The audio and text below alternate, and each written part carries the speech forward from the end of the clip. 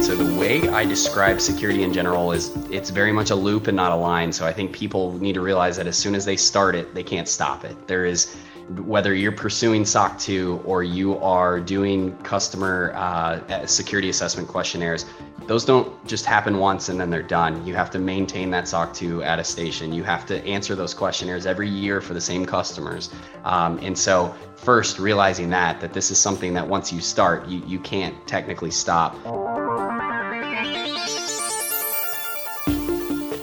Welcome to the Reimagining Cyber podcast, where we share short and to the point perspectives on the cyber landscape. It's all about engaging yet casual conversations on what organizations are doing to reimagine their cyber programs while ensuring their business objectives are top priority. With my co-host, Stan Wisseman, Head of Security Strategist, I'm Rob Borrego, Chief Security Strategist, and this is Reimagining Cyber. So Stan, who do we have joining us for this episode? Hey, Rob, Taylor Hersham is joining us today. He is the CEO and founder of Eden Data, a cybersecurity firm that focuses on the next generation of businesses that are ready to build security and privacy into their DNA. Now, Taylor started his career at Deloitte, where he focused on Fortune 500 companies and their security and compliance needs. And from there, he went on to be CISO at Renaissance Systems, and soon thereafter identified a market opportunity that led to his launch of Eden Data, and that's what we're going to be talking about today. Taylor, it's great to have you with us. If you wouldn't mind expanding a little bit more on your background for our audience. Absolutely. Stan and Rob, thank you so much for the opportunity, first of all. You did a great job, Stan. I don't have too much more to add. Sold my soul to the Big Four, started there and was doing IT audit, realized how awful that was, and transitioned into cybersecurity right when it was becoming pretty popular. And was able to learn a lot of things in a short period of time and touch a lot of cool brands in the Fortune 500 space. And then when I took my position at RSI as a CISO, I was definitely learning as I was drinking through a fire hose, essentially, and was able to work on internal security and then also start to get a taste of building security for other programs and other companies. So I made the brilliant decision of quitting my job the week before COVID started, and that was a fun adventure. So Eden Data kind of spurned by accident from that, and I had started to figure out, I had built on Upwork and realized, oh my goodness, the startup space specifically, there's just a lot of opportunity here. There's a lot of companies out there that need the help with security. They don't want to pay for the Big Four. They don't want to pay the big corporations. And there's this issue of consulting firms that right. I mean, you're working, as you said, you sold your soul. You're working for one of those Big Fours that pretty much serves that larger enterprise. And I guess that's the gap you identified, right? The fact that you had these smaller firms that have similar needs, but just can't afford those kind of consulting rates. Exactly. Yep. And even just I'm going to charge by the hour and take as long as humanly possible to do everything. That model doesn't work so well either, whether you're Big Four or even the boutique consulting firms that are doing that. But specifically, I think, what we'd love to talk to you about is that service that you're providing, that's being labeled by yourself and others as the virtual CISO. And so can you expand on what that is and why you think there's a need, especially for the SMB market? Absolutely. So the way that I look at it is now in the 21st century, we're in this weird stage where just about every data or every company in the world is a data company. It doesn't matter if you're a SaaS provider or you're a flower shop down the road, you're collecting some kind of sensitive data on your customers. And so because of that, you need access to some kind of cybersecurity help, whether that be just consulting or have professionals on staff. And so that suddenly opens the market up to just countless brands out there that need help with security. And a lot of them either don't see the value in investing in a full-time resource, or they can't find a full-time resource, or they simply can't afford a full-time resource. And so this fractional model, it's not new. I didn't invent it by any means. The fractional model works really well in those scenarios. And so basically what that is you're getting access to someone part-time instead of full-time to be able to come in and give you the security leadership and the security guidance that you need to be able to establish a security program internally at your organization. So Taylor, That's a great niche, right? Because the SMB market has kind of been neglected from a cyber perspective for quite some time. Absolutely. We had some conversations. Actually, recently we spoke with Ty Sabano, who's the CISO over at Vercel. It's interesting, right? So he's worked for some very large organizations through his career. And over the past few years, he's kind of pivoted into being this startup CISO. And we talked to him about, just the speed of, these are technology oriented companies. So the speed of the technology, the go to market, the time to, drive and deliver new service capability or new products, and security having to be attached to that. So out of curiosity, right, what are you seeing on your end? Are you getting pulled in, I guess, from a customer perspective? Are there certain verticals that you're seeing yourselves align more with and supporting them? Are there similar kind of blueprints that you can apply to at least kind of get them started and then continue moving them along the way? And obviously realizing each business is different, and you have to maybe make some kind of nuances, changes as you're going along the way and working and engaging with them. I think you touch on such an important point as it relates to security across the board, whether you are a startup or a huge organization. A lot of security applies the exact same across the board. And I think vendors will try to convince you otherwise. But if you go look at the cybersecurity trends of 2022 and 2021 and further back, they're always the same. It's always people clicking on bad links. It's always cloud misconfigurations. It's always ransomware. And a lot of the attack vectors are the same. And so I think that, back to your point about blueprints, absolutely, Eden Data's found this niche of us serving SaaS startups mostly that are in all industries, but they are all in the same vertical in the sense that they provide a software service to other businesses.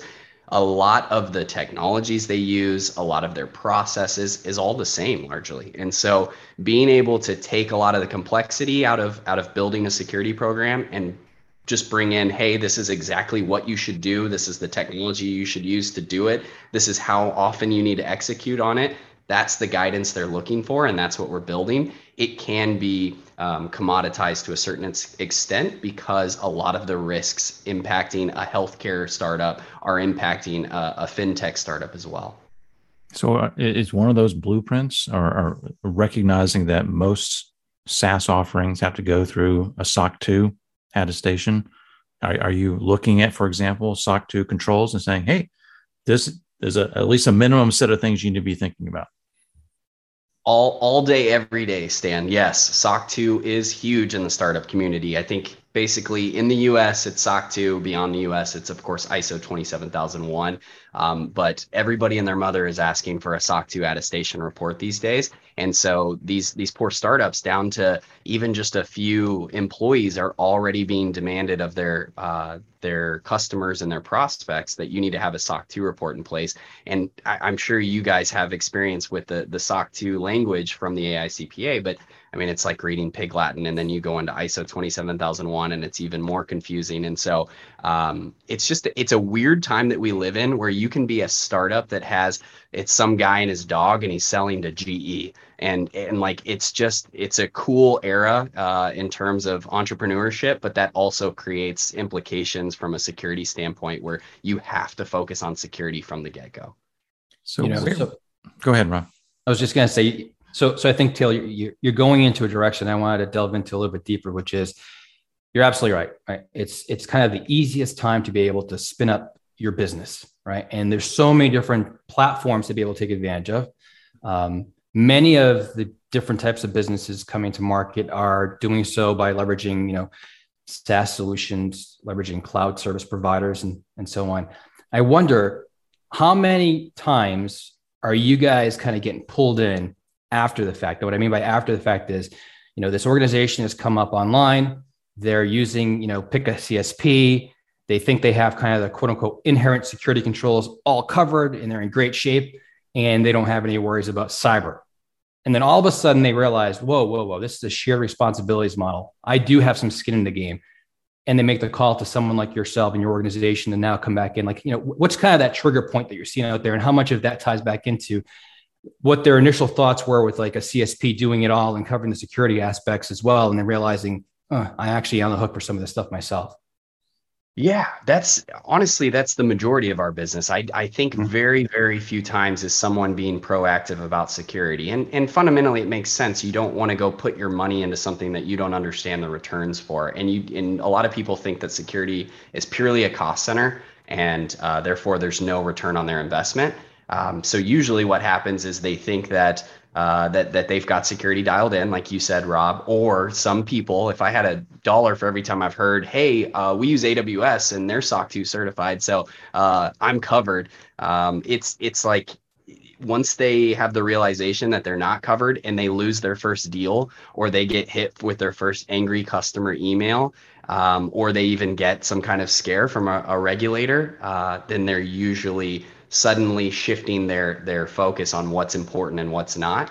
Um, Interestingly enough, it's usually not the first deal that they lose. It's got to be like the third or fourth. They start to realize oh my gosh, I'm starting to lose a lot of deals, and they're all coming in at once, and all of a sudden everybody's talking about SOC 2, and then they talk to vendors and they realize this is a 4 to 6 month like investment for you to be able to At even get least, at started, least. Yeah. and you're just so far behind the eight ball that you're jeopardizing a lot of deals, and it seems like it happens instantly. That was a long-winded way to answer your question, Rob, but it usually is reactive instead of proactive. Yeah, exactly. No, it makes sense. I think it's just people come in and you said it, right? They look at it as perceiving it as cyber specifically being a cost center, but I think there's certain elements that you can pivot into showing how it can be a competitive differentiator. It's going to enable them to win more business, as you said, right? It's that second, maybe third, maybe fourth contract that they just lost and realized, whoa, we're losing because we're not meeting the security requirements needed of that organization. Hence, that's a great example of saying, let me enable the business and support you this way. Yes. And I think the only thing I would add to, Rob, is another element that oftentimes we see, and it breaks our heart, is that they will think they can take on SOC 2 by themselves. And so they will, and this is like, actually SOC 2 is just an example. I think they can take on security by themselves. And suddenly, if you go through a SOC 2 audit and you have a material finding and your report is qualified, like that loses deals. That ends up being even worse than saying, "Hey, we're preparing for SOC 2 and we're investing in it and we'll be done by this date." We see that quite a bit, where someone already comes to us with a black eye and has to fix the fallout that was created by that. So circling back to the virtual CISO role, I had the opportunity to serve as a CISO, but it was a larger organization. Um, where where do you see folks making that decision of either, finding somebody to fit in the role full time versus leveraging a service like yours as far as a virtual CISO kind of role, or more of a transactional thing? Again, if what they need is a SOC 2 attestation report, then is that all they need to do? Or to your point, they recognize they need to do other things too, and they need to have more of a continued support? Yes, that's a fantastic question, Stan. So the way I describe security in general is it's very much a loop and not a line. So I think people need to realize that as soon as they start it, they can't stop it. There is, whether you're pursuing SOC 2 or you are doing customer security assessment questionnaires, those don't just happen once and then they're done. You have to maintain that SOC 2 attestation. You have to answer those questionnaires every year for the same customers. And so first realizing that this is something that once you start, you can't technically stop. I think the way that we describe it, and I realize I'm biased here, but anytime you're under 500 employees, I think that there is actually value in going the virtual route or the vendor route. I do think that as companies get past that 500 employee mark, you need to have some kind of internal stakeholder. It doesn't necessarily need to be a CISO. We've seen people get by with compliance manager coupled with contractors. We've seen people with just senior security analysts. And then I think that the way we like to describe it is your security team needs to be about 1% of your total headcount, 0.5 to 1%. And people don't realize that that's a pretty significant investment. So you go look at the salary of a CISO and a a data privacy officer, a compliance manager. They start to add up a lot. And I truly believe that, especially for the startup and scale up market, you can replicate and use a lot of you can usually get more value out of contractors than you can out of hiring full time. And the reason I say that for the security industry specifically is because there is a ton of volatility. There is the whole issue of people getting poached left and right, and people being unfulfilled because we're all humans, that is exacerbated in the security space. And then of course the fact that people get overworked in this area, and so you start to invest a lot of money into resources that aren't all that reliable. And I don't mean that to knock on CISOs or security professionals by any means, but it's the reality that we're seeing. And so at least with vendors, you have that ability to get dedication. People will, I guess, always take your money, for lack of a better term. And so usually the smaller companies can get by for a long time with using third parties. Taylor, one of the things that I'd like to kind of get your thoughts on, and it'd be interesting to hear how you're working with your customers on this, is around the topic of cyber insurance, right? And we've seen such major changes in this past year and the costs associated to policies, and they're really turning up the screws and increasing the requirements, right? Of course, but also now that means these organizations, a lot of them that you're working with, are now needing to put further investment into some different tooling and so on and so forth. What role do you play? Do you come in and kind of even negotiate some of those different policies? Do you go through and you work out of curiosity with maybe some other third parties that kind of have tying with cyber insurance plus solutioning tied together? Just out of curiosity, kind of what's the world of cyber insurance as it relates to the customer base you're engaged with? Yes, we are pulled in on the cyber insurance discussions because we usually are the ones filling out the application, at least on the supplemental side. So filling out the questionnaire on what's in place today. And then we're typically working with the cyber insurance provider to say, hey, what do we need to change in the near term to be able to lower this rate? And then we're usually using the discretion of the insurance provider to be able to provide a quote on how much coverage a customer needs.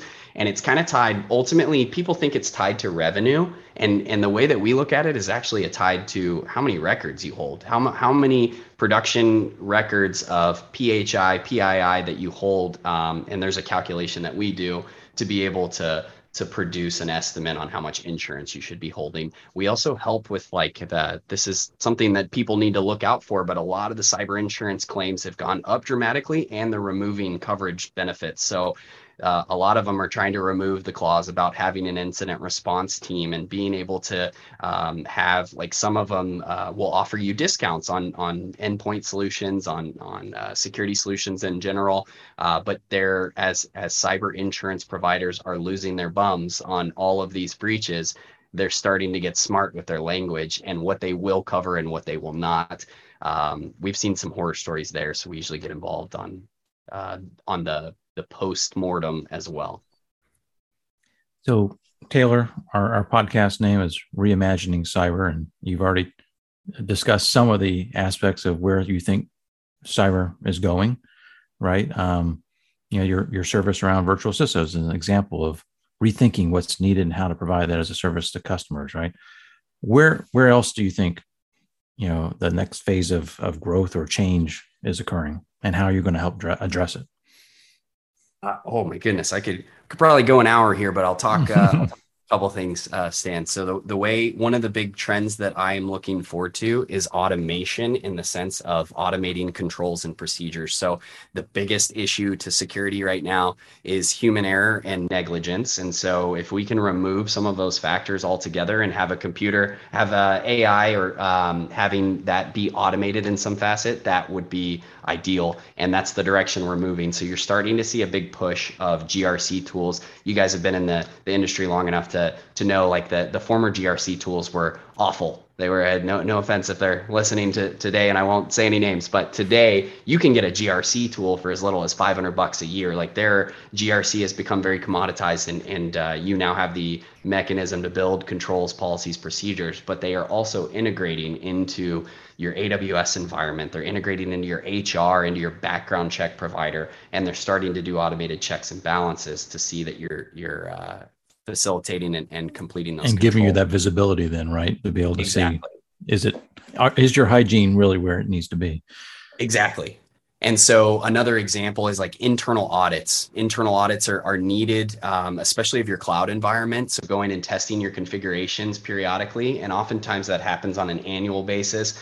We and other companies have worked on ways to be able to automate that and to do more continuous internal audits, because internal audits, I know the word auditor scares everybody away, but those are the good guys and gals, because they can report a red flag before you go through the real test of an external audit. And so starting to see a trend in that direction as well. I would say outside of that, I think that technology is expanding rapidly, of course, as we all know. And so being able to have more insight into third-party applications and what their security posture is it's coming around the bend. We're not there yet. Right now, today, you send people an SAQ and you have them fill out hundreds of questions and make their life miserable, and you hope that they answer it truthfully. There is going to be a time when we are able to automate a good portion of that and check for the things that are actual risk objectives. If surprisingly, a lot of those SAQs haven't been updated in years. They're not tied to current risks at all. They're just asking every question under the sun. And honestly, they're a legal coverage. They're CYA more than anything. So that's another trend that we are seeing in the industry as a whole. Yeah, I think you hit some key points there, especially the topic of automation, right? Where the more that we can do to just kind of facilitate the customer, requirements and ensuring that they're really being much more efficient overall. GRC was a great example of that, right? It's kind of so repetitive. Why do we continue to do these things? And there's so many more additional opportunities to hook into these systems like HR, as you said, as being part of the whole kind of ecosystem of what GRC really should have been all along. So Taylor, talking about something that we've not discussed in all the different episodes we've done, which is really more of the SMB space, what the needs are of that space, right? And the business model that you've been able to develop and then take forward, right? I think it's just a great topic. It's a great service that you're offering back up to clients in that particular market segment. So we appreciate you coming on and sharing the story and sharing the path and journey you've taken on, and one that was very risky at the time, right, when you did it, but obviously it's worked out very well for you. So thanks again for coming on and sharing with us. Rob and Sam, thank you so much for the opportunity. It seriously means a lot. Thanks, Taylor. Thanks, Taylor. Thanks for listening to the Reimagining Cyber podcast. We hope you enjoyed this episode. If you would like to have us cover a specific topic of interest, feel free to reach out to us, and you can find out how in the show notes. And don't forget to subscribe. This podcast was brought to you by CyberRes, a micro-focused line of business, where our mission is to deliver cyber resilience by engaging people, process, and technology to protect, detect, and evolve.